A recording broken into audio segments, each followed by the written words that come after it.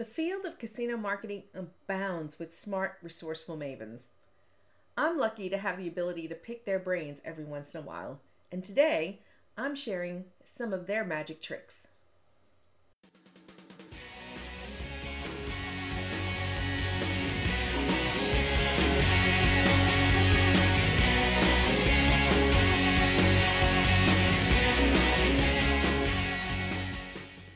Welcome to Drive Time Marketing. Tips, tricks, and tools to take your marketing to new and profitable destinations. A 25-year veteran marketing strategist and casino marketing bootcamp coach, Mary Lofness has spent a career driving the measurability of marketing and the need to track everything. Mary is ever focused on yesterday. That is, she looks to beat last year's revenue each and every day. She suggests that you compare the similar day and look to creatively improve the promotion, special event, or direct offer to increase revenue. Keep a detailed library of business drivers each day with notes for successes and failures. Continuous, steady improvement wins. This daily focus makes big goals achievable as you look to improve step by step rather than through leaps and bounds. Another tactic is to use your database. Kind of seems like a duh. I mean, what are we if not great database marketers? But what might happen if you did something that might seemingly be off of your competitor's radar? Consider that every casino database, be it large or small, has a gaming budget tipping point. Then there's a threshold for having a host and getting the kinds of comps and offers that only a small portion of the database ever really sees. This threshold is often very similar among competitors. We often have discussion about trimming the lowest end of the database in terms of offers, sort of trimming the fat. But what if you added it a little closer to the top? What if you stepped that hosted threshold down just a little bit, a little lower than the competition? Not so much that you'd overwhelm your player development team, but enough to get a nice bump in incremental revenue because these players will be absolutely delighted. Your reinvestment will probably remain unchanged, but the long-tailed loyalty could be long-lasting. Another database tactic comes from my friend Lynette O'Connell, who has been both a coworker and a friend for years. She is a fan of the classic recency frequency monetary model, commonly referred to as RFM. She says that one of the first places to start when leveraging your database is the RFM model. Sometimes she throws in locality for a little bit of a more accurate view, because it can make a real difference in reinvesting in your players accurately. Some operations look exclusively at the M part of the model, or monetary, but often this doesn't really account for the multitude of influences on a visit, particularly if you depend on locals' business. Let's look at two players. Player A comes in twice a month, and he plays, or she plays, to an ADT, that's average daily theoretical, for you non-casino folks, an ADT level of $100. Player B comes in 20 times a month and also plays to a $100 ADT. Which player is more valuable? Obviously, player B. But if ADT is the only criteria or the monetary that we're thinking about, both of these customers will be treated the same. Should they? This is only the beginning. In addition to reinvestment, you can also begin to look at the goals of each of the segments. For lower frequency players, you might try to increase trips. For higher frequency players, you could attempt to extend their length of play since you probably won't get more trips out of them. Build your marketing offers around these goals to entice the behavior you're looking for from your customers. There are several more layers to segmentation, but Lynette says this is a good place to start.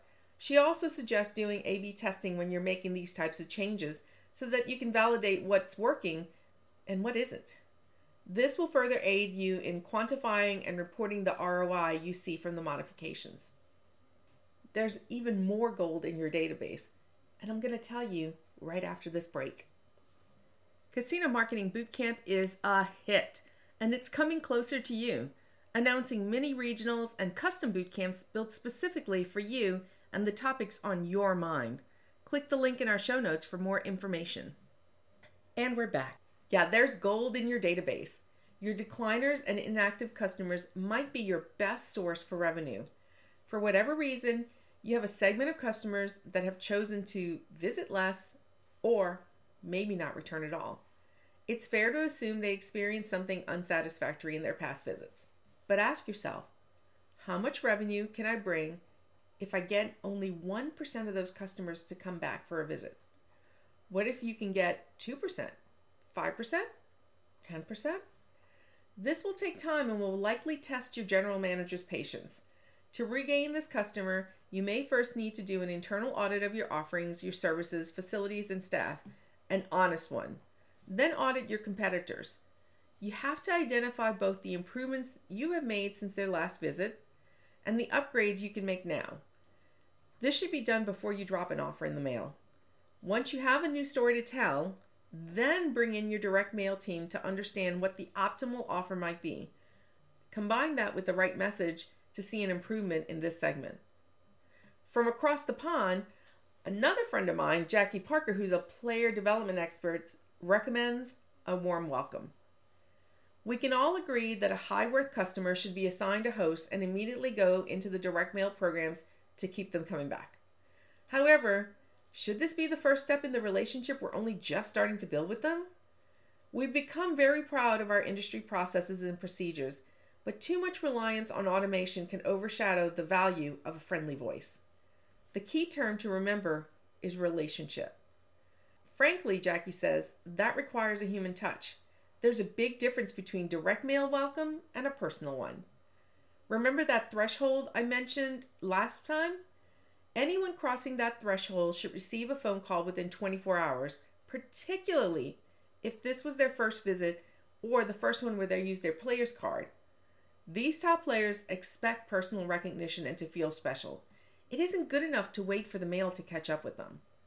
These welcomes don't just have to fall on the shoulders of your host team, though. You can probably set up an easy report that can be split up between the Players Club staff or anyone who just wants to be a part of the welcome wagon. And this, by the way, is a great way to get a lot of back of the house folks involved in the brand and the guest experience. Jackie also offers a second strategy. Keep in touch. She says you want your player development team to remind customers of your casino when they're missing events or you haven't seen them in a while. But you just can't call and ask, where you at? Hosts need a reason to call because otherwise the phone call is just a begging request to come back and play. You can take a strategic approach and include outbound calls in your overall marketing plan. For example, if you upgrade or add an amenity, give the host a list of coded players that haven't been around in 90 days, along with a script. Hey, Julia, you haven't been in for a while. You haven't seen our new widget? It's really amazing. We have a special for the opening this week, and I would hate for you to miss it. Okay, that was a really bad call script. It would be much better if I had more time.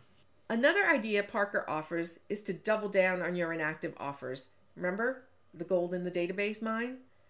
Double down on your inactive offers to previously valuable players. Give the host a list of names and phone numbers and a script along the lines of, hey Julia, I know you got a lot of mail just like I do.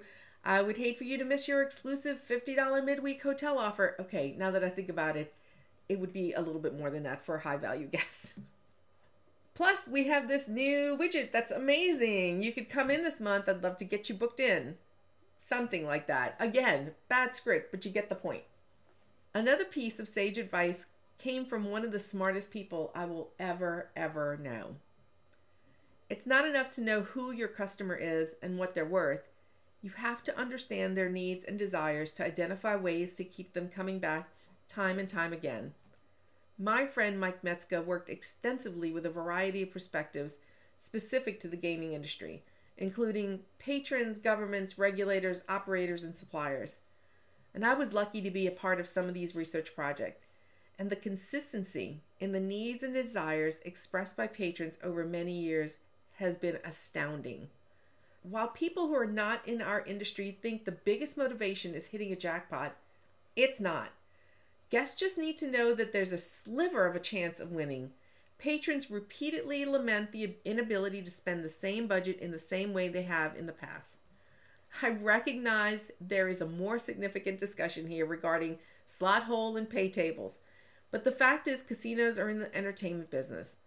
Are we still entertaining customers, or are we just providing quick ways for them to spend through their budgets? Mike used to love this quote from the movie Casino. In a casino, the cardinal rule is to keep them playing and keep them coming back. The longer they play, the more they lose. In the end, we get it all. Another wise man I was lucky to work with challenged us. We know we have the customer coming in with $100 in their hands. Do we take it from them quickly and have them go on their way? Or do we allow them to spend it over a longer period, enjoying their time and creating great memories?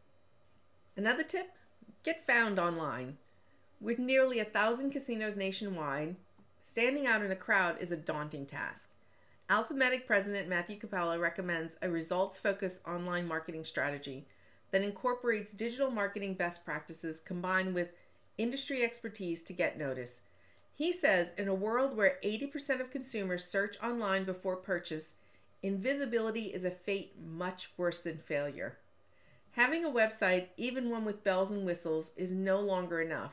You have to understand the target customer and begin crafting the keyword strategy that's relevant to them.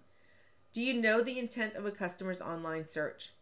Have you buried the exact content they're looking for? Capella recommends that you give your visitors what they want on your website. Answer their questions. Develop a robust content strategy powered by SEO and data-driven audience profiling, and a keyword strategy based on their needs, questions, and concerns, not ours.